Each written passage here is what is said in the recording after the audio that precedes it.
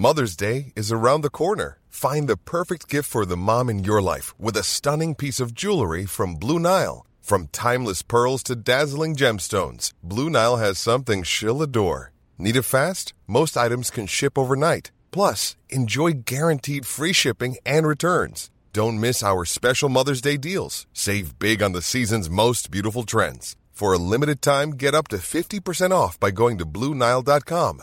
That's BlueNile.com. Hello, everybody. Here's a new episode of Luke's English Podcast. This one is sponsored by italki, and that's the service that helps you to arrange lessons and conversations with English native speakers and qualified teachers online. They have thousands of teachers for you to talk to. It's really convenient and flexible because you can choose your teacher, agree what kind of English lessons you would like, and then fix lessons according to your own schedule. And because you listen to this podcast, italki will give you a voucher worth 100 italki credits, which is about $10 when you buy some lessons. Lots and lots of Lepsters, lots and lots of listeners to this podcast are already on italki, improving their English all the time and having a great experience doing it. And you can join them, okay? You can become one of those people who's benefiting and really pushing their English further with italki. To get started and to get that discount, go to teacherluke.co.uk/talk or click an italki logo on my website. Okay, so now let's get started with this new episode. And here it is now. You're listening to Luke's English Podcast. For more information, visit teacherluke.co.uk. So, welcome back. Here it is, Luke's English Podcast again. And the first thing I would like to say in this episode is that I've got some great news for the podcast. And, well, certainly great news for me. And hopefully great news for you too, as a sort of, let's say, shareholder, a stakeholder in Luke's English Podcast. Especially if you're a long-term listener, I imagine that you have an interest in this podcast. And I've got some great news to share, and that is that I've been nominated, or Luke's English Podcast, in fact, has been nominated for a British Council Elton Award. And this is really fantastic, and I am absolutely delighted. Because the Eltons are basically the Oscars of the English teaching world. Okay? They really are. It's like the Oscars for English teaching. Eltons. So that's ELT, English language teaching, uns. You know what? I'm not entirely sure why it's called the Eltons. I don't know what the ONS stands for. I've been looking for the reason online, and I think it's just a sort of, I may be wrong, but I think it's just a suffix which is added just to kind of give it a catchy name. So it's not Elton John. Elton John isn't involved as far as I'm aware. I don't know if he's one of the judges. I don't think so. So it's nothing to do with Elton John or Ben Elton, the comedian and novelist. So they're not involved in this as far as I'm aware. Elton just means English language teaching, and it's just the name of the awards run by the British Council and with the involvement of Cambridge English.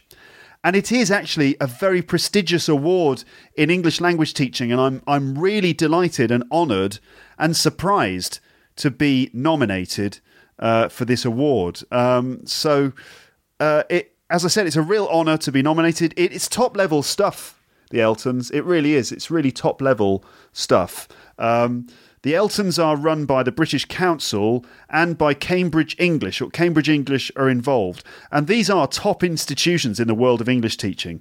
So I have won awards for this podcast before, as you know, because I've gone on about that quite a lot, because I'm trying to, I mention the awards sometimes as a way of sort of reminding everyone that, that work has been put into this project, and sometimes it's necessary to kind of sell yourself a little bit, so I do mention the awards sometimes.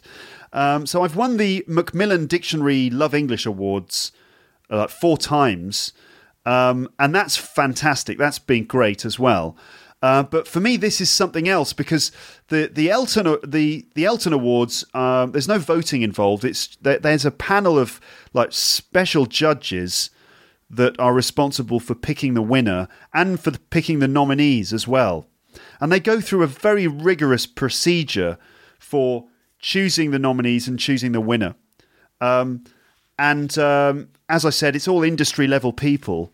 And so while the Macmillan Dictionary Awards, because that was based on voting from like listeners or voting from just anyone could vote in that, that was a great sort of vote of confidence from the audience and the people out there. Like, so many people wanted me to win that they all went onto the page and they voted for me, and that was great. That was like a real vote of confidence. But the Eltons is like a different thing, because it's like industry judges, and I'm up against some really great nominees. Okay, so the Eltons happen every year, and basically the British Council uses this award in order to celebrate and reward innovation in English language teaching. And I'm nominated in the Digital Innovation category, Luke's English Podcast is nominated in the Digital Innovation category, along with 5 other nominees. You can find out the details of that. I'll put the link on the page for this episode on my website. But if you just search for British Council Eltons, ELTONS, you'll find the page. And you can check out the other nominees and sort of read more about the judging process and all that sort of stuff, okay? Now, you might be thinking to yourselves, can we help? Can we do anything to help you win? Because I did put this onto Facebook last week, and I got loads of really nice comments from people. And some people were saying, can we do anything? What can we do? Well, no, you can't. As I said, it's all decided by a panel of judges, so there's not really anything you can do. So I'm aware, in fact, at this moment that perhaps some of those judges have been checking out my podcast, because, I mean, since I'm one of the nominees, I'm sure, like, first of all, the Elton judges are checking me out, and also, since I'm now featured on the website, I imagine that various other sort of industry people and other people that are new to the podcast have been having a look. So I'm now aware that even at this very moment, that some industry people might be investigating my podcast, and some of the judges might be listening to this right now. So if you are a judge in the Eltons, or if you are a bigwig of the TEFL industry, then hello, welcome to my podcast. I hope you like it. I hope you consider it to be a genuine innovation in the world of English language teaching. In its own way. I am delighted to be nominated and to receive some recognition from the industry after working on this podcast for over 7 years. So let me just introduce you to my audience, because I don't know if you've noticed, but there are loads of other people here too. It's not just us, but there's loads of other people. Let me introduce you to my audience. So TEFL industry people, meet the Lepsters, and industry people, Lepsters, industry people. There you go. You've been introduced formally. Lepsters. They're called Lepsters because that's Luke's English Podcast. LEP Sters. So you've got Eltons. I've got Lepsters. So I don't know. Acronyms. What are you going to do? I came up with Lepsters. So Eltons meet the Lepsters. Lepsters meet the Eltons. Right, good. So you're now acquainted. Everyone's very nice and friendly around here at in Lepland. So just, make yourself comfortable. Pull up a chair. Can I take your coat? Just feel free to relax, have a biscuit or a cup of tea, or indeed both. If you fancy that, if you're a dunker, if you like to dunk your biscuit in the tea, go ahead. I'm not going to stop you. You can slurp your tea as well around here. I don't mind. I'm not going to judge you. Okay. So basically, just relax, take it easy.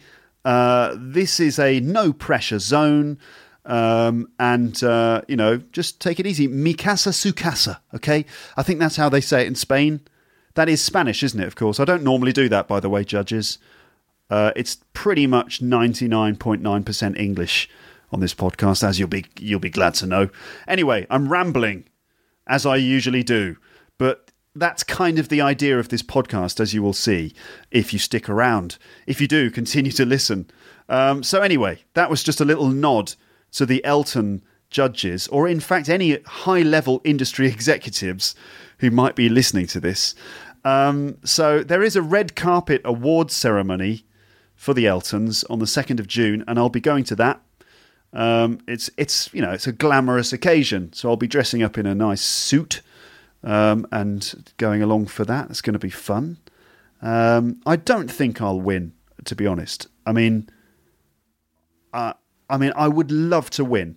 It would be amazing and unexpected, because when I started doing this, I didn't necessarily do it with the expectation that it could ever be nominated for an Elton, really, or even the intention of doing that either. But as it's grown and become more significant, and the more I've invested my time and effort and energy into it, and the more audience members have invested their time and effort and energy into it, the more it's grown into this thing, which I think now is a genuine vehicle. It is a kind of, it's almost like a sort of an institution, a personal institution. Maybe that's overstating it. It might be a little bit. But anyway, what I'm saying is I care about it a lot because I've invested in it a lot. And I never imagined that I'd be nominated for an Elton. It's amazing. And I would be very surprised if I won. I'm competing with some excellent work by other nominees. And I wonder if my work on a podcast will be recognised. I have no idea. Because, a lot of the other nominations are sort of published work, industry publishers and well-established authors and other, top-level industry people, and their products are nominated in many of the categories. And here's me with my my podcast in which I ramble on about all sorts of silly things like Liam Neeson and stuff. I'd be delighted. I would be delighted if it won. If talking about Liam Neeson on a podcast can win you an award, then I want to live in this world, It's not just Liam Neeson. Don't let me give you the impression that I just ramble on about movies and things, although I do like to do that and my audience enjoy that. Obviously, there's a lot of pedagogical content. Tons of English teaching goes on. I'm not going to bang on about it that much. You can listen to the back catalogue if you have the time and check out some of the more sort of language sort of focused episodes in there. So I've no idea. I've no idea how I'll do it, if I'll win this. I do think podcasting is an innovation because I think it allows teachers to connect with learners of English in a new way, and it allows learners to connect with the English language in a new way. I've got a sort of long-running relationship with my listeners, and I think that is tremendously important in allowing my listeners, I'm talking to you now, of course. I think it's important in allowing you to really plug yourselves into an authentic source of English. You could probably, to be honest, listeners, you could probably explain in maybe more subjective terms how this podcast genuinely does help you to learn English. You might already be convinced of that, especially if you're a long-term listener to this. You can leave your comments on the page for this episode and, tell me and possibly any other visitors who are coming onto the page, leave your comments and show the world, or even if it's just me and the other listeners, but, share your comments. How has this podcast for you been an innovation in English learning? Is this a new thing? Is this genuinely new as a way of learning English, this podcast? Let me know what your thoughts, okay? I'm curious to know what your thoughts are on this subject. I'd be very surprised, and I would be completely bowled over to win because the other nominations are brilliant. So as I've said, I've basically been working away on this podcast on my own pretty much for years. And, well, you know the story, okay? You know the story. But anyway, I'm delighted to be nominated. Is that clear? Have I made that clear yet? So, listeners, you can't vote in this one, but please keep your fingers crossed. Keep your fingers crossed and your toes crossed as well. which obviously in English, if you keep your fingers crossed, it's like a way of sort of hoping or praying even. It's a silly superstitious thing that we do. Keep your fingers crossed. It just means, hope and pray for something good to happen. I think that the more established my podcast becomes, then the more I am able to do this podcast regularly in a bigger way. So I think, winning the award would not just be satisfying for me and my listeners, but I think it would be healthy for the podcast. And I have so many plans for other entertaining online services for learners of English, which I could work on if I had the chance. And I think that making my podcast even more established is a great way to allow me to do that. So anyway, back to this new episode of the podcast. So I've been away from Luke's English podcast for about 3 weeks now. It seems like ages. I don't know if it seems like ages to you. It seems like ages to me because I suppose I'm just used to doing this podcast regularly. And so when I don't do it for a while, it's just sort of like I really notice that I haven't done one, and I have lots of these thoughts and ideas like, oh, got to mention that. I have to say that on the podcast. Maybe I'm sort of slightly compelled to do these episodes now. It's like some sort of weird obsession. Anyway, I've been away for 3 weeks. I'm very happy to be back. There are so many things to talk about. Some of those things are about just what I've been up to, which, on balance, are not that important in the grand scheme of things. So we've got stuff I've been doing, and then other things are about what's been going on in the world in general, which is more important.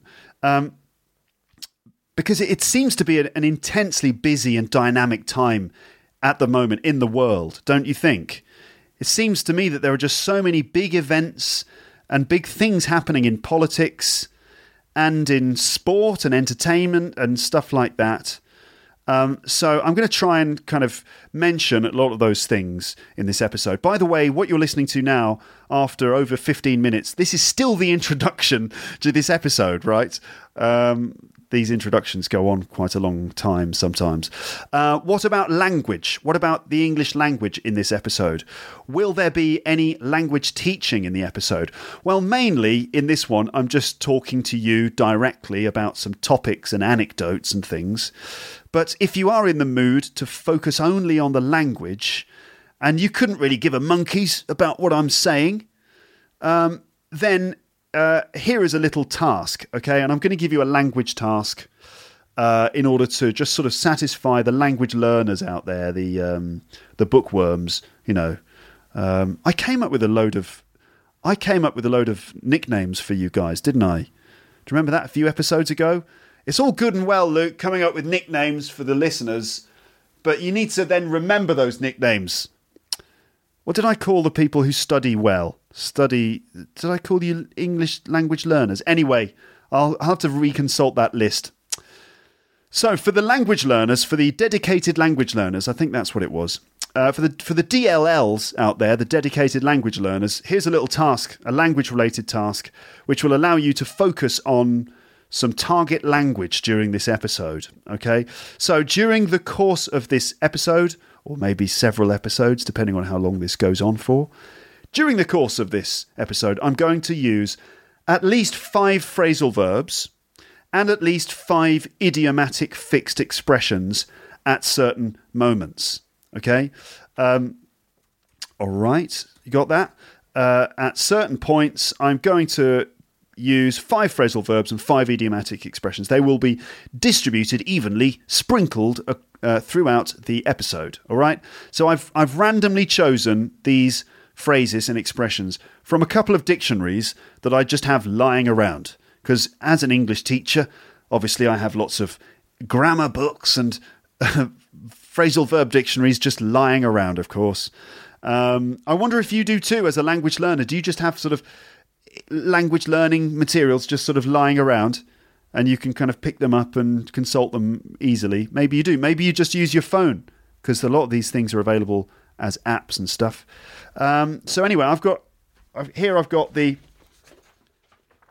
Hear that? I don't know if you can hear that, but that's the sound of a book. Okay. So I've got a phrasal verb dictionary and an idioms dictionary here. And what I've done is I have selected 5 phrasal verbs and 5 idioms. All right. What am I using? I'm using the Cambridge Phrasal Verb Dictionary and the Oxford Idioms Dictionary, both of which are, of course, very nice dictionaries published by lovely, wonderful publishers. Hello, industry people. So, listeners, your challenge is this. Just try to notice the 5 phrasal verbs and the 5 idioms as they come up in the episode. Now, I'm sure that I'll end up using other phrasal verbs and a few other idioms as well, as I just sort of speak naturally in the episode.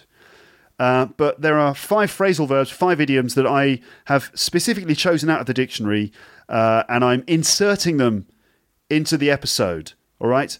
So it's that could be a little bit difficult for me because I don't want it to be too obvious and too clunky when I've added a phrasal verb or an idiom in there. I don't want it to be really obvious. I'm going to try and sort of add these phrases in seamlessly as I'm talking. Okay, and your job is to try and notice the ones that I'm seamlessly adding in, all right? So as we move forwards, you will be looking out for any phrasal verbs that come up, and you'll be keeping your eyes peeled for idioms. I say keeping your eyes peeled. Obviously, you'll be trying to hear them, not see them, but you know what I mean. Don't you? Don't you? You know what I mean, right? Do you know the expression to keep your eyes peeled? Keep your eyes peeled. Well, that's an idiom. That's an idiom, isn't it? There you go. Ding! That's not one of the 5, by the way. That's just a bonus extra idiom to sort of demonstrate my point. So, do you know that expression, to keep your eyes peeled? This is an idiom which means to be on the lookout for something, to be ready to see or to be ready to notice something. It basically means keep your eyes open. Keep your eyes peeled. Now, you can imagine an orange, okay? An orange, the fruit.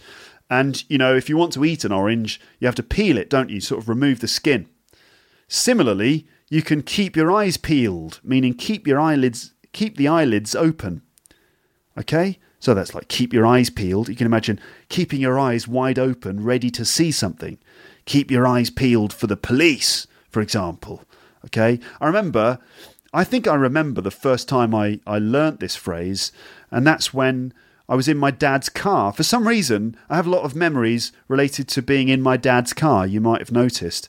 But on this particular occasion, I was in my dad's car, and I think we were on the way to watch a football game when I was a kid, and my dad said to me, keep your eyes peeled for a parking space.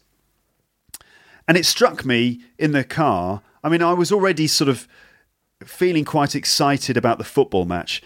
And so, you know, sort of, it was an exciting day. Maybe that's why it sticks with me.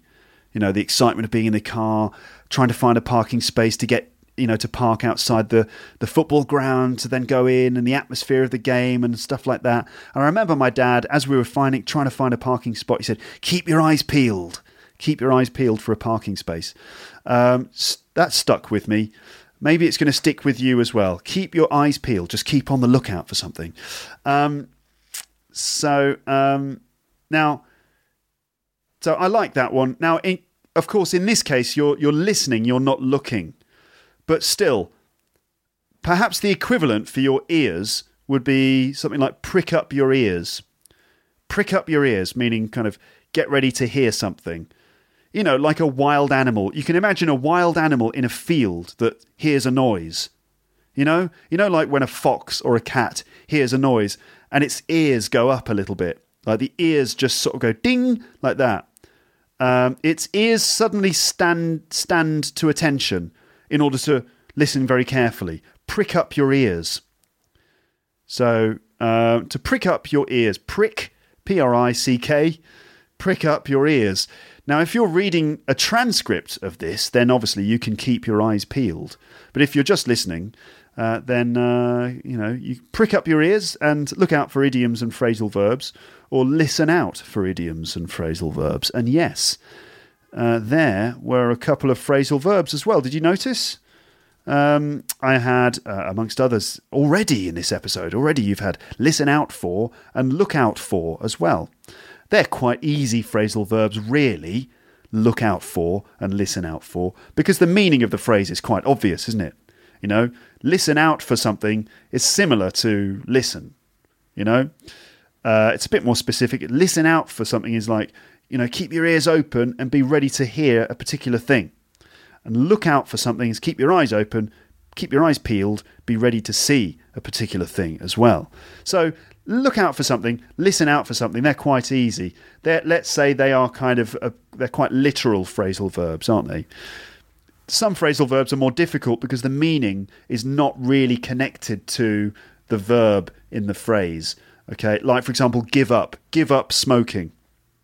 Give up smoking. We know what give up smoking means because it's a very common phrase. You know, give up something, and it means to quit or stop. But it's very idiomatic because give up, we know what give means. You give someone a present, and up we know is like, you know, towards the sky. So give up smoking, were you kind of like presenting your cigarettes to God, as if to say, God, please take these cigarettes from me. I no longer wish to smoke, you know? No, that's not what's happening, is it? No. So I don't know why give up means quit. It's an idiom. And that makes it more difficult. So there are easy phrasal verbs in a very simplistic way, easy phrasal verbs and difficult ones. The easy ones are, you know, literal. The meaning is quite clear. The difficult ones are idiomatic. The meaning is more metaphorical, let's say. Idiomatic, yes. Okay, so anyway, watch out for... There's another one. Watch out for phrasal verbs and idioms as they come up, and you're looking for 5 of each, okay? All right, so... I should just give you a reminder about phrasal verbs, because I do have the phrasal verb podcast, don't I? Okay, I'm going to just say a couple of other lines about phrasal verbs now. So just in case you're not convinced about phrasal verbs, because I think some people aren't. Some people out there are like, don't need them. They're too difficult. Just won't bother. That's what a lot of people think. And I'm talking about learners of English. Native speakers of English, they just use them naturally. They've just learnt them, you know, through childhood and stuff. They're just lucky enough to have been born into it. But learners of English struggle with phrasal verbs because, you know, of the reasons given. Some of them are difficult because of the idiomatic nature of them. And also, they're confusing because they have prepositions, little particle words. And that's confusing, isn't it? These little words, where do they go? Do you separate the phrase or not? And also they're verbs as well, so you have to deal with the different verb conjugations, you know, past tenses and stuff like that. It's all a little bit much. So a lot of people just sort of think, no, I'm not going to use phrasal verbs. But watch out, because phrasal verbs are very common in English. They are not slang, okay? They're a bit more informal than the more formal equivalent verbs. But they are used all the time in many situations, you know, business situations too. They're not just something that we use, you know, in little specific situations. Phrasal verbs permeate English completely, and they are absolutely essential if you want to learn natural English, British English or American English, or Australian or Irish or South African or New Zealandish, Kiwi, the Kiwi version of English. They all, of course, have phrasal verbs. So some of you, of course, know all about the subject of phrasal verbs because you listen to my other podcast, which is called A Phrasal Verb a Day. And if you haven't heard of that, just go to http:// Don't need to say that, Luke. You don't need to say, nobody says HTTP anymore. Anyway, you can just go to teacherluke.co.uk/PV. P for police, and P for phrasal, and V for verb, PV. teacherluke.co.uk/PV to check out my phrasal verb podcast, where you can learn a different phrasal verb in each episode. And in those episodes, I teach you the phrasal verbs properly, quickly, without any messing around or rambling. The episodes are really short, just a couple of minutes, and I'll teach you a different phrasal verb in each one with examples and everything. Okay? You can find A Phrasal Verb a Day on iTunes. You can find it on the internet, just Google a phrasal verb a day, you'll find it, or just click the links on my website. So, as I said, we've already had 2 idioms and 2 phrasal verbs at least in this episode, and we haven't even properly started yet. This is still the introduction. All right, so okay, you got it. You got the language challenge. Try to notice 5 phrasal verbs and 5 idioms. At the end, I will tell you the answers, all right? At the end of this, I will tell you which phrasal verbs and idioms I picked from the dictionary, and I'll explain what they mean so that in the end you'll know, okay? Now, there are so many things to talk about that I'm not sure how long this is going to be. I'll just keep recording, and when I get to about an hour, the average length, I'll pause and I'll carry on in the next episode. All right, is that okay by you? Are you okay with that? Yes, you are? Good. I'm glad you said that because you haven't really got a choice, have you? No, you don't. All right then. So I'm glad you're okay with that. So now we can get started properly. I'm now going to ramble on. I'm going to continue rambling on. It sounds like rambling, doesn't it? It does. It sounds like sort of chaotic, unplanned speech. But it's, to be fair, to defend myself against the accusation that it's just meaningless rambling, I would say that it's conversational. It's, it's informal, conversational, isn't it? And it's actually, there's a methodology that underpins the approach I have for the podcast. Okay, industry people. Humour is part of it. Anyway, right. So I'm now going to continue to ramble on about some more specific things, including some personal news and stories, some travelling stories, some world news and things, some politics, some movie-related stuff, and probably some other things that just come to mind while I'm talking.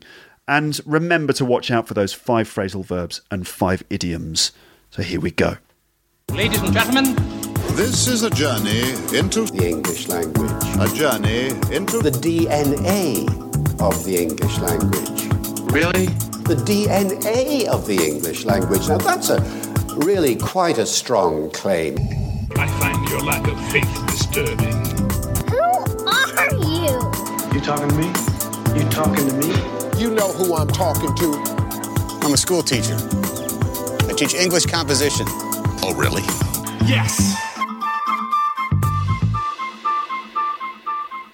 I'd like to begin by just saying that, just a couple of hours before I started recording this, I got a comment on the website from Mayumi, who I think is a long-term Lepster.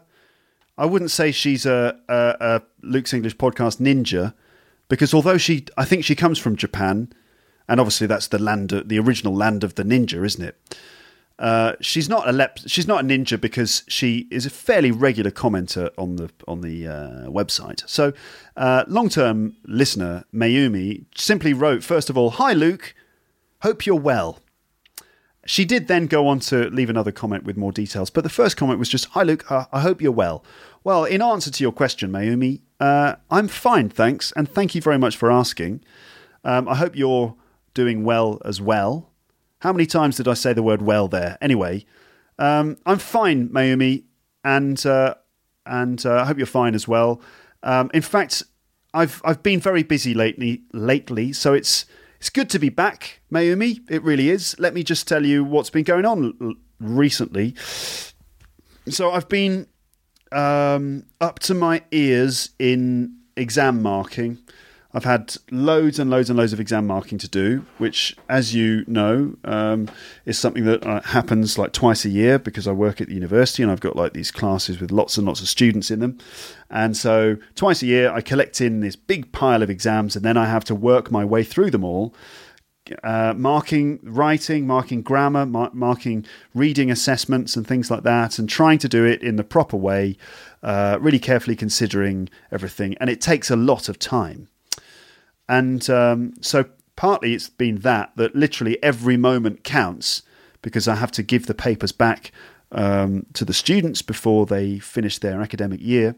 So every moment counts and I need to devote a lot of time to marking. So that's the first reason why I haven't been podcasting for a couple of weeks. Just trying to get through all the marking.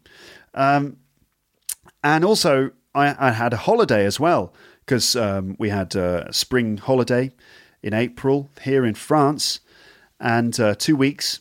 So the first week, we went away, my wife and I. I can't remember who it was, but someone a while ago commented on the podcast saying it's funny whenever I mention my wife, because I never mention her name. I always just call her my wife. And he said, I don't remember who it was who wrote this, but he said, it's funny when Luke talks about his wife because he always says my wife. And it reminds me of the TV show Columbo, right? Now, ladies and gentlemen, you must know Columbo. Everyone knows Columbo, don't they? I'm sure there are some people out there listening to this who don't know Columbo, who Columbo is. But if you don't know Columbo, then he is. Let me explain. He is a detective, an American detective, and Columbo is a TV show, a really brilliant and classic TV detective show from the 1970s and 1980s. And Columbo was played by Peter Falk, I think. And basically, Columbo is is a detective. It's set in Los Angeles, and he solves crimes, usually murders. And he's got a particular way of doing it that he seems to know. He seems to identify exactly who the murderer is from the very beginning. And it's very clever, the TV show, because we see the murder happen at the beginning of the episode. So we know who the murderer is. And it's really just a case of watching Columbo irritating the murderer throughout the episode until eventually the murderer cracks and Columbo arrests them. So Columbo's got this particular style. He kind of looks like he's not very intelligent. In fact, he is. And he's always sort of talking about his wife. Oh, I had just had to say, my wife, she's a huge fan of yours. And I was wondering if it might not be too much trouble if you could give her your autograph. And, he's always talking about his wife. So whoever it was who commented on my podcast that time, I agree with you because I think whenever I do refer to my wife as my wife, it does make me think of Columbo as well. So maybe what I should do in the future is whenever I mention her, I should do it as Columbo. So anyway, my wife and I, we went on holiday, and we went to the United States of America. And you might be thinking, what, you went to America again? Yes, we did go to America again. And there's a reason for that. I mean, obviously we wanted to go because it's really interesting and really fun place to visit. But also the main reason we went there is because we had these vouchers. Okay. Now, if you've listened to the episodes about the California holiday, the honeymoon that I had in August last year, then you might remember that we had some trouble with the flight when we flew to California. We had problems with the flight, and basically the flight was overbooked by United Airlines. United Airlines seem to have a history of doing this. They're not the most reliable airline, based on the things I've read online and my personal experience. And often you might turn up at the airport and you try to check in and they tell you, sorry, the flight is full. And then it's really annoying because you have to try and negotiate with them, and there's a waiting list. If people don't turn up, then you can get on the plane. And in this particular case, in August, we couldn't get on the plane, and we were given compensation. So after a lot of stress and a lot of waiting around, they did agree to give us compensation in the form of these vouchers. So they gave us vouchers worth the equivalent of the flight that we missed, which, I guess is, it's a compensation. It was very inconvenient on the day, and we were very pissed off, but in the end, we got the vouchers. And so we had to use those vouchers before August this year. And so, we ummed and ahed. We were like, where are we going to go? How are we going to use these vouchers? And it was very limited. The places that we could go to were very limited. And essentially, we could only travel to the States. And I think we could have travelled to Mexico as well. And we planned to visit Mexico, but we thought we'd need more than a week. We had about 6 days. So we thought, no, we're not going to go to Mexico because we want to spend more time exploring the place. And since we love New York, and I'm always ready to go to New York because I just think it's a fantastic place. We decided that we would use the vouchers to buy tickets to New York, and the vouchers and the ticket price were almost exactly the same, so it was perfect. So we basically got free flights to New York, which was just great, amazing. And we stayed in an Airbnb apartment in Brooklyn. We couldn't stay in an apartment in Manhattan because it was all too expensive. It's just far too expensive. We needed a cheap holiday, so we went for Brooklyn this time. Airbnb. Now, Brooklyn is awesome. It's a brilliant place. It's really cool and sort of trendy and a little bit hipsterish these days. And it's a great place to stay. In fact, I think if we went back, I think we'd like to stay in Brooklyn again because it was just really good. I'll tell you a bit more about Brooklyn in a moment. But anyway, we went to New York, right? So we went there for 6 or 7 days, and I'm very lucky to have been able to go there. Let me tell you a little bit about the experience in New York. So this is now the New York section of this podcast. I mean, I will go on to talk about other stuff, by the way. I'm not going to, including politics, American election, London mayor, European referendum, Panama Papers, movie stuff like Marvel movie stuff and other things, Leicester City, the football club. So these are the things I'm planning to talk about. But first of all, I'm going to talk about New York. Okay, so let's see. So yeah, New York. All right. So the flight. Let's start with that. We had absolutely no problem with the flight. It was brilliant because we were flying United. We thought, oh God, maybe they're going to overbook the flight again. That's going to be annoying. No problem. It was all great. The food on the flight wasn't great, I'll be honest. My review of the food was that it was quite disgusting. And, my wife, she likes good food. And is that Columbo or was that Robert De Niro? My wife, she likes good food. She does. The food, I have to say, the food on the plane was not good. It was not good at all. And so the food was terrible. So that wasn't good. But the rest of it was okay. It's a fairly short flight. And one of the things I like about flying is the in-flight entertainment. And so after a while, I settled down. And my wife, she took a nap. And then I decided, right, let's watch a film. Okay, so they had a few different films on there. I chose to watch The Revenant, the Leonardo DiCaprio film, The Revenant. Have you seen it? I don't know if you've seen that one.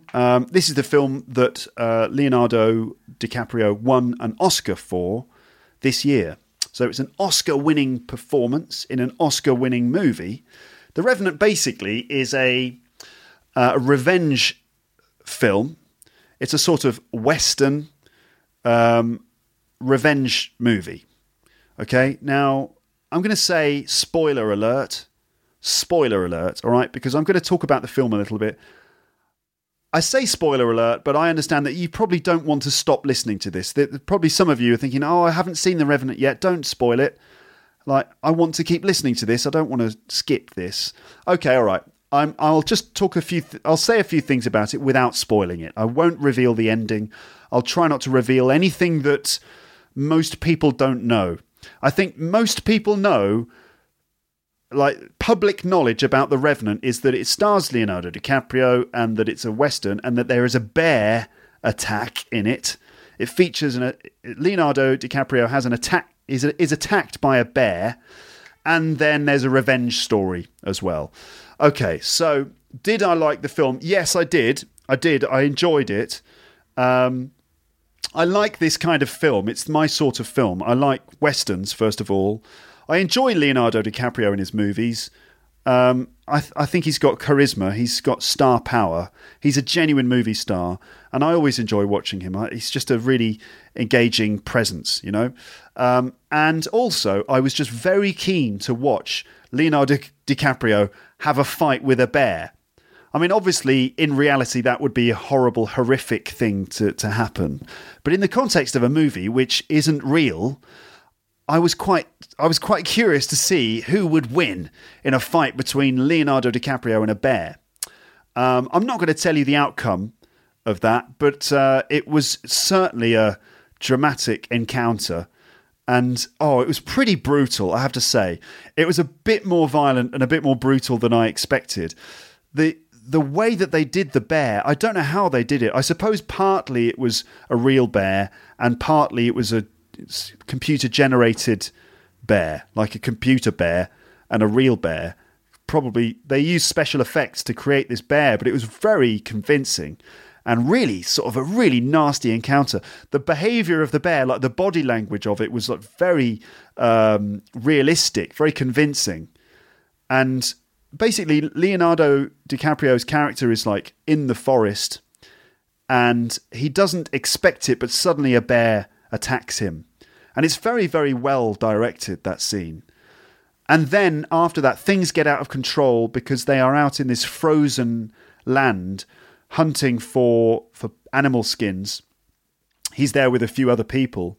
And so they discover him after he's been attacked. And then basically the story is about them trying to get him back to the base camp. And it's quite a long journey. And various things happen along the way, including sort of bad things that happen to Leonardo DiCaprio and his son. And so it's all about the DiCaprio's mission to get revenge against someone who's done something wrong to him. And essentially, it's a sort of survival film as well, because DiCaprio sort of nearly dies about 10 times. I mean, it's incredible, really, how he manages to survive throughout this film. I couldn't believe it, really. It stretched my what's the word for it? My skepticism was brought into play a little bit. It sort of stretched the imagination a bit. It was a bit sort of hard to believe that he did manage to survive some of these things. Like, he was, first of all, very badly injured by the bear, and then the freezing cold conditions, no food, like everything's wet and cold all the time. And it must have been very uncomfortable. Plus, he falls off a cliff at some point. He gets stabbed, all these sorts of things. He's got a big hole in his neck. It's pretty gross. But, I don't mind a bit of a violent revenge thriller, so it was quite entertaining, really. And Leonardo definitely deserved... Well, I say definitely deserved the Oscar. He certainly... It certainly looked like hard work. And I couldn't help thinking while I was watching the film, I was thinking, it feels like Leonardo DiCaprio is just making it look really difficult. He's like crawling through the ice and the dirt and bleeding and not eating properly, and getting his socks must have been cold and wet for weeks filming this. And so it's almost like saying to Hollywood, like, what do you need me to do? I'll crawl through the ice and the dirt. Just give me an Oscar. It was a bit like that. And so at the end, it's like the Academy didn't really have any choice. They're like, okay, well, we'd better give him an Oscar. I mean, it must have been very cold. Come on, let's give him an Oscar. Give him an Oscar and a cup of tea. There you go, Leo. Okay, there you go. Well done. Yeah, well done. It must have been very difficult. There's your Oscar. Now get back to movie making. All right, I'm being a bit cynical. It must have been a hard project to do. I mean, creating a film is incredibly difficult. I mean, I've only ever done little scenes from comedy videos and things like that, and they're complicated enough. Like, just what you don't see, everything that's going on behind the camera is often incredibly complicated, with all sorts of things like all the technology, the cameras, and the way that they have to set up the cameras so that the cameras move smoothly, the lighting. It's a huge operation. Even when you just see what looks like one man walking through the snow, there's probably like hundreds of people in the background doing other things like controlling the microphones and the lighting and making sure that Leonardo DiCaprio's socks aren't too wet and all that sort of thing. So I enjoyed The Revenant. I did. I enjoyed it. It wasn't the best film I've ever seen, but as a bit of just sort of gripping entertainment, it was pretty good. I admit during some of the scenes I was on the edge of my seat, if that is possible when you're on a plane, because it's not like you have lots of room. But, metaphorically, I was on the edge of my seat, okay? And it was quite fun to watch Leonardo come up against all of these difficult problems and things as he went through the film, and to see how he solved them all. There's one moment where he climbs inside a horse. Yep. He actually climbs inside a horse, like literally. His horse dies, and, he's in a frozen wasteland, and so the horse happens to be the warmest place. And if, he needs to spend the night in the horse in order to survive. So there's a moment where he kind of cuts open the horse and climbs inside like Bear Grylls or something. Yeah. Pretty gruesome stuff, but impressive. I don't think it was a real horse, of course. I doubt that Leonardo DiCaprio actually climbed inside a genuine horse. Maybe he did. I don't know. I haven't read about the making of the film. But that was pretty disgusting. But, we've seen that in movies before. In Star Wars, The Empire Strikes Back, there's a scene where Luke Skywalker is attacked in the snow by the Wampa. That's the snow beast. And he manages to sort of chop the arm of the Wampa off, sort of like defends himself and escapes. And then he's like in the snow, in a snowstorm. And luckily, Han Solo, his friend, rescues him. And Han Solo decides the only way to keep Luke warm is to slice open the Tauntaun, which is like a sort of a camel horse thing. He slices it open and pushes Luke inside to keep him warm. So we've seen this kind of thing before. And also the survivalist Bear Grylls did it in one of his TV shows where I think he climbed inside a camel. This is disgusting, isn't it? Okay, I'm going to stop talking about that now. So anyway, The Revenant was fun. So, yeah, we stayed in Brooklyn. Now, about New York, of course. There are 5 boroughs in New York. Oh, let's see if I can name them all. So there's Manhattan, there's Queens, there's the Bronx, there's Brooklyn, and then I think it's Staten Island. Is that right? Okay, well, any American people, or in fact anyone who just knows, if anyone who's got more general... I went there, I should know. I could also check it out on the internet, but, you can let me know if that was right or wrong. So we stayed in Brooklyn. So you've got Manhattan Island, and then just to the right and sort of to the south a little bit, there's Brooklyn, okay? And there are a couple of bridges that connect Manhattan to Brooklyn. There's the Brooklyn Bridge, and then there is the Williamsburg Bridge. I think there may be others. I think it might be 3 bridges. Williamsburg Bridge, the Brooklyn Bridge, and the Manhattan Bridge as well, I think. And so Brooklyn's just there to the southeast of Manhattan. And it's a more residential area. You don't have the high-rise buildings and stuff like that. It's a residential area. And these days it's quite gentrified. It used to be a lot poorer than it is now. And nowadays it's a very nice neighbourhood to live in. And the standards of living there are very, very good. And it's got a sort of more local, villagey feel to it. Property prices are lower than they are in Manhattan, but they're still pretty expensive, really, by most people's standards. And it's really nice. There are lots of bars and cafes and little restaurants and delis, delicatessens and little supermarkets. And because of the sorts of people who live there, they tend to be cool, kind of media type people, hipsters, like trendy people who perhaps don't have as much money as older, executive business people, but they have particular tastes. They like the organic food, and they're a bit like hippies, modern hippies, hipsters. So you get all these hipsters with their sort of beards and their trendy clothes and their laptop computers and their Wi-Fi connections and their trendy coffee shops and stuff like that. Lots of that sort of thing, which is quite nice. I mean, hipsters are a little bit annoying sometimes, but actually the world of the hipster is quite a nice place to be. And there's often really good, really healthy food and lots of other cool stuff like vintage clothing markets and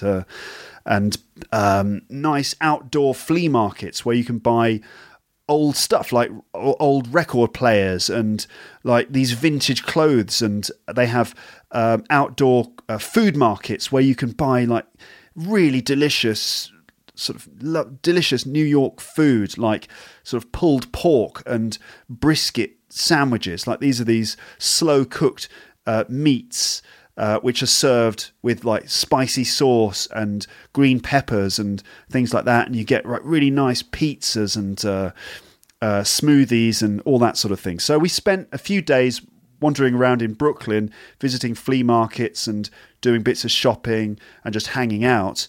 And luckily the weather was great for most of the week, because in New York the weather can change. In the winter, I think it's brutal. It's like really cold, and it can be, you can get lots of snow there. But the summers are very hot.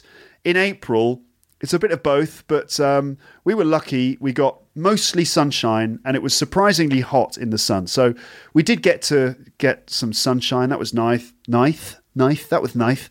It was nice as well. Get the sun on the skin. It's important after a winter in Northern Europe where you don't see the sun very much. It was nice to spend a week getting the sun and exploring and having a nice time and doing lots of walking. We walked for about 15 kilometers a day. We got about 100 kilometers done in the week. We did loads of walking, and because my wife and I, we have these apps on our phones. You probably have them too with your smartphones, and they can calculate the number of steps that you take every day, and it also counts the distance that you've travelled. So we were kind of like checking out the apps and seeing how far we were walking. About 15 kilometres a day, which is not bad. It felt healthy to do all that walking. So that was Brooklyn, and some of the things we saw in Brooklyn.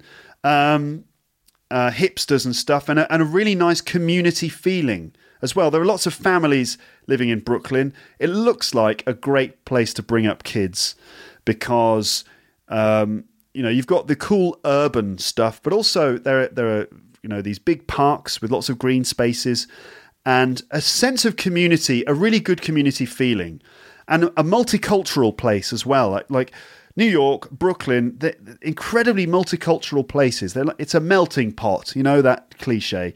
It is a melting pot because you've got all these different cultures that have mixed in together. And it's a good example of multiculturalism. I mean, it's a successful multicultural community. I mean, you get people arguing that multiculturalism doesn't work and stuff like that. But I disagree. I think that when the conditions are right, when people are open-minded, and when there is a strong culture in the place, like the culture of New York is very strong. It's a vibrant cultural centre, and so there's a lot to feel good about. And part of that, I think, is the fact that so many different cultures have lived on top of each other, next to each other, side by side, very successfully over the years. And so there's this feeling that everyone's like really cool and chilled out about the different cultures. You don't get that sense of tension that you get in some places where different cultures are living side by side, but they're not really living together. In Brooklyn, there's just so many different types of people. You hear different languages being spoken and things like that. And everyone seems to be happy and getting along really well. You see, for example, on a Saturday afternoon in the park, you see different types of people chilling out on the grass, and they play softball in the park, and it's like this.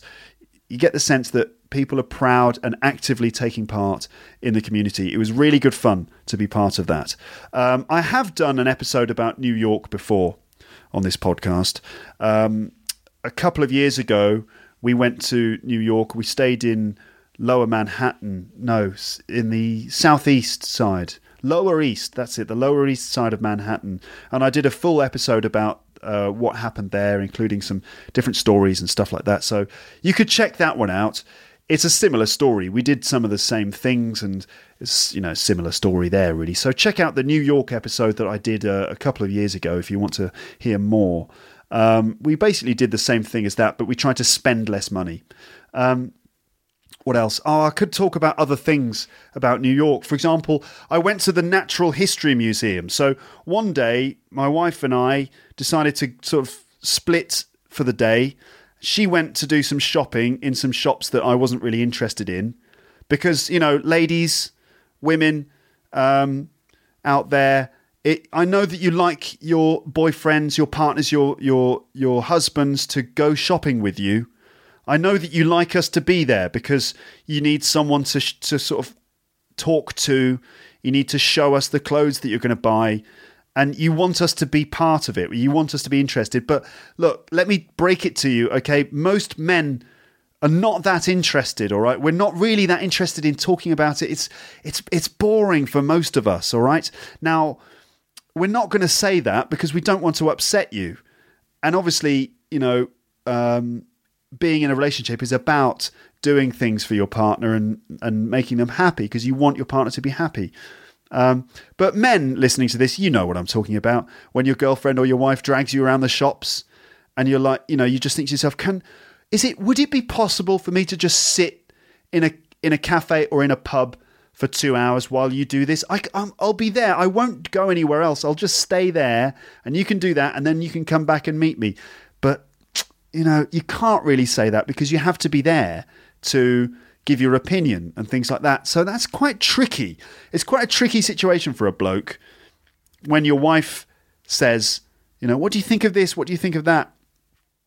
Because you have to be a little bit careful and quite diplomatic about the feedback that you give. Because, okay, between men, a man might say to his friend, what do you think of this T-shirt? And your friend will say, nah, it's shit.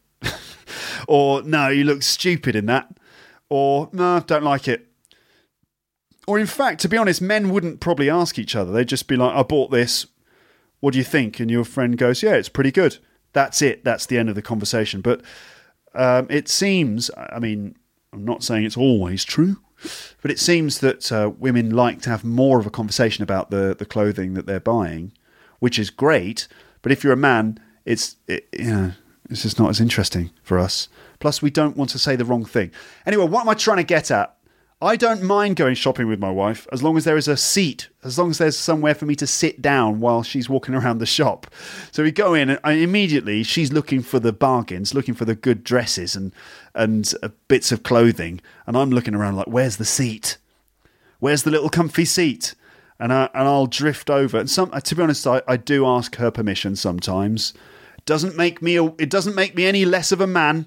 But sometimes I'll say, do you mind if I just sit down here while you're looking? I'll just be here, you know, just come and speak to me, but I'd rather sit down. So anyway, there was a bit of that. And one afternoon, my wife very kindly was like, I tell you what, you don't have to come with me. I'll do a few hours of shopping. You can go to the Natural History Museum. And I was like, result. Okay, I'll go to the Natural History Museum because I love natural history museums. I love dinosaurs. Okay, I love space. You know, I love the planets, and I like to explore these amazing museums. Like in London, the Natural History Museum in London is just brilliant. It's a must-see. If you go to London, you've got to check out the museums. They're free as well, which is mind-boggling. The Natural History Museum in London, the Science Museum, the Victoria and Albert Museum, the V&A, the Tate Modern Art Gallery, the British Museum. Absolutely brilliant. You can see some of the most amazing things in the world in these places. And in New York, there's the American Museum of Natural History. And I love that place. I just love it. Just because of the incredible things that are in there. That you can see and you can explore these incredible ideas. So I thought, right, I'm going to go to the Natural History Museum this afternoon. That's going to be my mission. And I think I had about 2.5 hours. So you know, the wife went shopping. I went to the Natural History Museum, and we agreed, okay, 2.5 hours. That sounds good. So I left my wife at 12 with the plan that we'd meet up at 2:30 to have lunch. And I thought, 2.5 hours, fantastic. Plenty of time to explore all the dinosaurs and to take a journey through space. Now, actually, 2.5 hours was very ambitious. Not ambitious. I don't know, but 2.5 hours wasn't realistic. That's the word. 2.5 hours, definitely not enough time. So here's what happened. Took me about 30 to 40 minutes to get to the museum, first of all, because I had to take the subway, and then I walked from one of the subway stations. I didn't take the subway all the way because I wanted to walk through Central Park a little bit, but I underestimated the distance. You know, I underestimated the distance, and I just sort of like, yeah, it took me ages to walk through Central Park. It's like huge. America's really big, and so it took me a while to get there. It took me about 30 to 40 minutes to get there, and then of course there was a queue to get in. So I went to the back of the queue. It took me about 10 minutes to get in. So queued up, got in. And you enter the main hall, the sort of entrance hall, which is a very impressive place because there are these big, high ceilings, and on the walls there are these quotes by Theodore Roosevelt, Teddy Roosevelt, the president who was really responsible for America's things like America's national parks. The national parks in America are some of the best things about the country. And these are places like Yosemite National Park and Redwood National Park and Yellowstone Park and places like that. These parks are wonderful places of natural beauty. And if you go there, you can see some, incredible things. And there's great wildlife and stunning scenery. And Roosevelt was the president who understood the importance of these places for American culture and stuff like that. And he decided that these places should be protected. They should be owned by the state. They should be open for the public to visit and stuff like that. So, Theodore Roosevelt, good job. And he had there are lots of his quotes in the museum because I think he also established the museum as well, or at least the museum was established in his name. And lots of his quotes are there. And it's nice to sort of stand in the hallway and soak up the atmosphere of America in the early part of the last century. And, it's pretty inspiring stuff reading his quotes about, having the right attitude and a certain spirit and how nature and the land is related to that. It's good. It's positive stuff. That was nice, but the museum was full, absolutely packed with kids. Kids everywhere, running around, kids screaming, stressed out parents, trying to keep the kids under control. And there was me trying to have my deep and meaningful moment, connecting with the nature and Theodore Roosevelt's ideas, while all around me there was chaos, just total chaos, which meant that it was difficult to move around the museum in an efficient way. And I was already sort of almost an hour behind schedule. And so I sort of debated with myself. I stood there thinking, am I going to do this? Because I'm not going to have much time. In the end, I bought my ticket and I thought, right, I'm going to do this efficiently. And I wanted to see some of the IMAX movie features that they have there. So there are these like cinemas in the museum. And you can go in and watch these spectacular movies. And they have different movies about different things. Like they have movies about sort of the origins of all the different species of animal on Earth. And the movie takes you all the way from the very beginnings of life on Earth to the present day, going through all of the different changes that have occurred through the process of evolution over mind-boggling expanses of time, like incredibly long periods of time. And this is just the period of time in which life has existed, including, these sort of single cell life forms, these basic sort of carnivorous fish, and then, the reptiles and mammals and birds and things and all the way up through to, humans and all the other species that exist now. That period of time is really quite small compared to the history of the universe from probably what we think is the beginning of the universe, or what scientists believe to be the beginning of the universe, the Big Bang, or this moment where all matter suddenly just started expanding from a very small, tiny little point. It's suddenly the universe just it started expanding, and it's been expanding ever since. I don't know how long it's been. I don't know how long it's been since the universe began. I think that astrophysicists do have an idea. They've sort of carbon dated the universe somehow.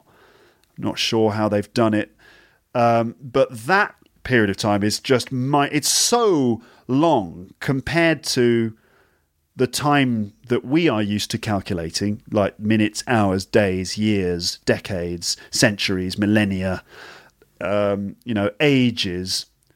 Even the life of a person, we might consider that to be long.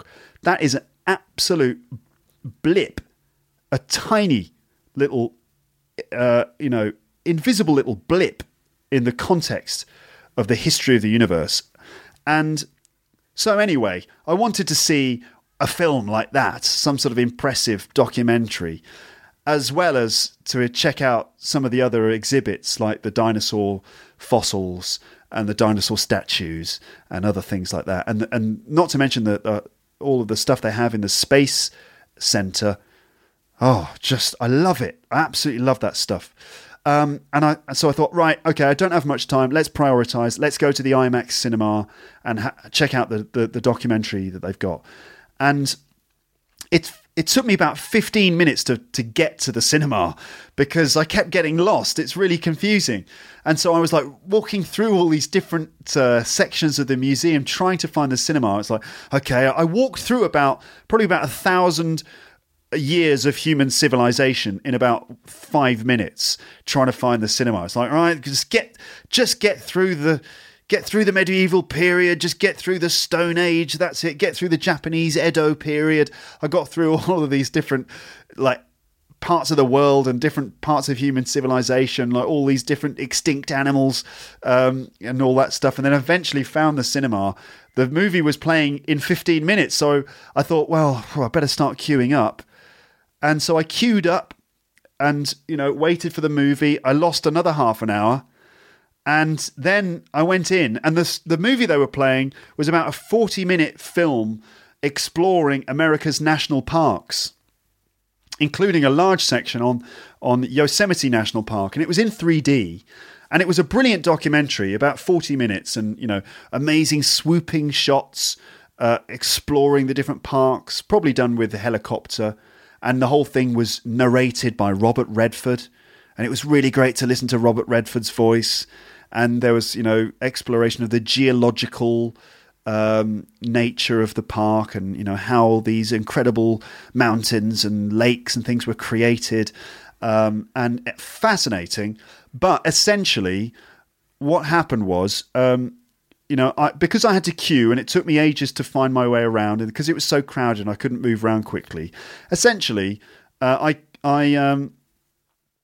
paid $22 to get into the museum, and I spent about 40 minutes watching a film about a park that I actually visited last year. So it's basically £22 for a 40-minute movie about a park that I've already been to. Does that make me an idiot? I doubt it. I don't think so. I don't think I'm an idiot. Am I? Who knows? Only other people can tell me, I suppose. But it did feel a bit stupid that my 2.5 hours, like the majority of that time was spent queuing or getting lost or just trying to squeeze past groups of school children and trying to avoid parents who were stressed out. I saw one guy, a father, who was like really on the edge. He really, really was. He was really on the edge, and he was really getting his knickers in a twist. He was trying to navigate his way through the museum with his children in tow, and he was like kind of going, "Come on, the movie's starting in 15 minutes. Oh God!" I actually heard him say that. I heard him say, "Oh God," like that. And I thought, oh my God, is that what it's like to have kids? Oh my goodness. Anyway, right. Now, that's been nearly an hour and 15 minutes, and I did say that I would stop after I'd done that much time. So I think I'm going to stop here. That was a heavy dose of rambling there, and I wonder if you noticed idioms and phrasal verbs, okay? I said that there would be 5 phrasal verbs and 5 idioms. Now, we haven't finished because I'm going to record another episode in which I talk about some other things. So I didn't get through all of the idioms and phrasal verbs. I'll tell you what I did. I did 2 of the phrasal verbs and I did 2 of the idioms. Okay, I think I will tell you which ones I did. So that meant there are still 1, 2, 3. There are still 3 idioms left, and there are still 3. Wait a minute, huh? I did that. Okay, sorry. There are still 3 idioms left and still 3 phrasal verbs left. They'll come up in the next one. But let me tell you the phrasal verbs and idioms I did before we close this episode. By the way, have you enjoyed listening to another episode of the podcast? I hope so. I hope it was worth the wait. I understand this one's been a bit of a sort of a... What? It's been a bit of a random one, hasn't it? You know, because I've been just talking. I've drunk too much coffee. And also, I'm excited because I've nearly finished all my exam marking. I still haven't finished it.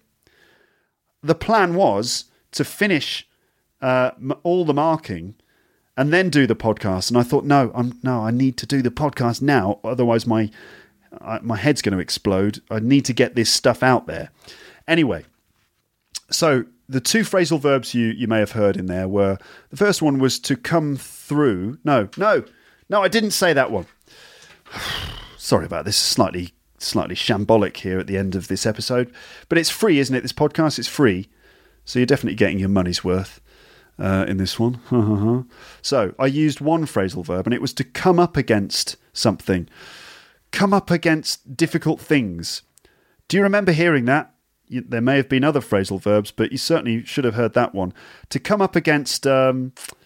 problems. So I was talking about The Revenant, and in that movie Leonardo DiCaprio comes up against lots of difficult things, like he has to have a fight with a bear, he has to deal with the freezing cold temperatures, he has to have a fight with a few Native American people, he has to fight with some other people, all these difficult things, all these problems he comes up against. So if you come up against a problem, or come up against a difficult thing, or even come up against competition, it means that you meet, or these things come to you, right? You meet these problems arrive while you're doing something.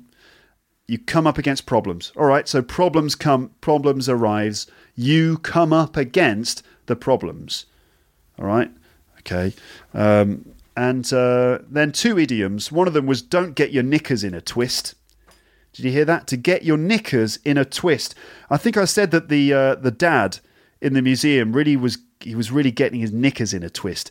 So if you get your knickers in a twist, it means you get all stressed out and upset about something. You're getting all stressed out and upset. Okay? Stressed out, upset, or angry. Don't get your knickers in a twist. And it's a British English expression, really. Your knickers are your underpants. And if you get your knickers in a twist, you can imagine that they get all twisted up. And then you're like, ooh, you're all twisted up and angry. Don't get your knickers in a twist. So he was really getting his knickers in a twist, this guy. And I was watching him and listening to him, but I was trying to be discreet. I didn't want it to be obvious that I was sort of observing him. I think that's probably the right thing to do. I wanted to say something to him. I wanted to say to him, mate, I understand you've got kids, it must be stressful, but you're in the Museum of Natural History. Chill. Find your neutral space. Be cool, man. Look at the dinosaur fossils. Slow down. It's only an IMAX movie about a national park. Now that's probably easy for me to say. I'm sure it's much more complicated when you actually have the kids and stuff. I'm sure I'll find out when my wife and me, when we have little Thompson children in the future, I'm sure I'm going to find it stressful as well. Hopefully I won't get my knickers in a twist, though, when it does happen. What else? To be on the edge of your seat. That was the other one. To be on the edge of your seat. If you're on the edge of your seat, it means you're really, really involved in something. And it's usually when you're watching something. If you're watching a film, you're watching a TV show, maybe you're watching a play. And if you're on the edge of the seat, it means that it's like you're really excited and really engaged and captivated by what's happening. The thing you're watching is really dramatic and exciting. And, you're not sitting back. You're not sitting all the way back in the seat, relaxed. Everything's fine. I'm calm and relaxed in the, chilling, sitting back in my seat. No, you're right up, sitting on the edge of your seat. Oh my God, this is exciting. Like that. Okay. And I think I said that when I was talking about watching the movie. I was watching The Revenant on the flight and I was on the edge of my seat. I wasn't literally on the edge of my seat because can I speak English, please, properly? Anyway, because on a flight, obviously, you don't get any space. You can't sit on the edge of your seat. There's not enough space. So I was, metaphorically sitting on the edge of my seat.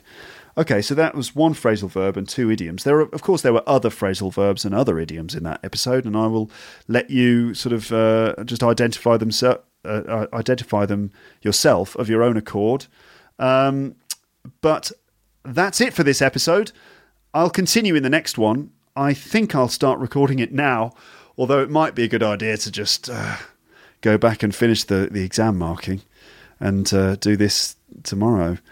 Other things I wanted to talk about, which I hope to do in the next episode, would be stuff like the American elections, Donald Trump and Hillary Clinton and Bernie Sanders and stuff like that.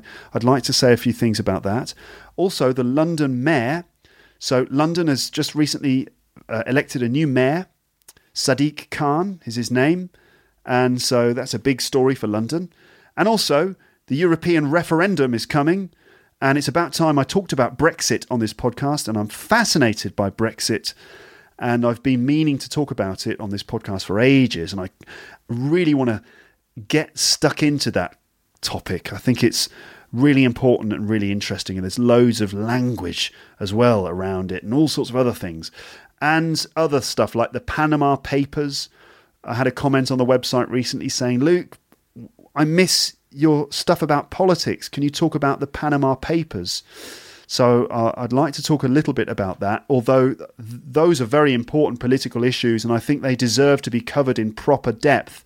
So I might just devote special podcast episodes to those things. I mean, for example, Brexit, that could be a series. That could be a little series about, the language of Brexit and, the arguments for and against, and what some high-profile people have said. There's so much to be said about that. My dad also loves talking about that subject, and he's got opinions on it. So I do plan to do some stuff about Brexit, and hopefully I can involve my dad in that in some way, because he's quite engaged in European stuff. He's interested in politics in Europe and things like that. And I think that I could have an interesting conversation with him. And I think that I could teach you some language about politics and science and international science, political science, politics, international trade, and that sort of thing. Okay. Also, I'd like to talk about pop culture. I'd like to talk about the new Marvel movie, Captain America: Civil War, the latest Marvel film. The fact that there's a new Star Wars film coming out, and all those sorts of things. But that will be coming in an episode soon, I expect. Leave your comments on this one. I'd love to hear from you. Also, don't forget to check out italki if you'd like to take your English to the next level. Go to teacherluke.co.uk/talk. Thank you to my sponsors, italki, for supporting this episode. And thank you to you for listening to it.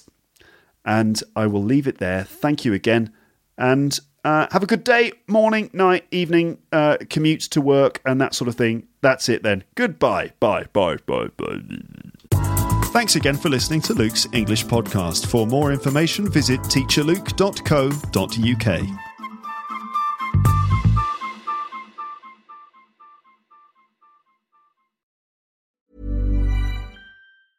Planning for your next trip?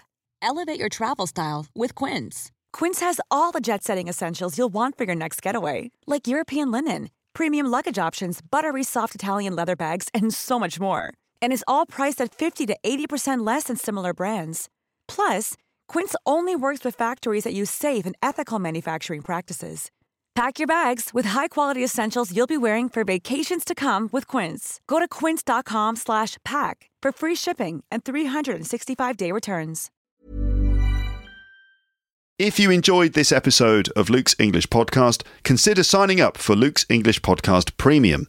You'll get regular premium episodes with stories, vocabulary, grammar, and pronunciation teaching from me, and the usual moments of humour and fun. Plus, with your subscription, you will be directly supporting my work and making this whole podcast project possible. For more information about Luke's English Podcast Premium, go to teacherluke.co.uk/premium info.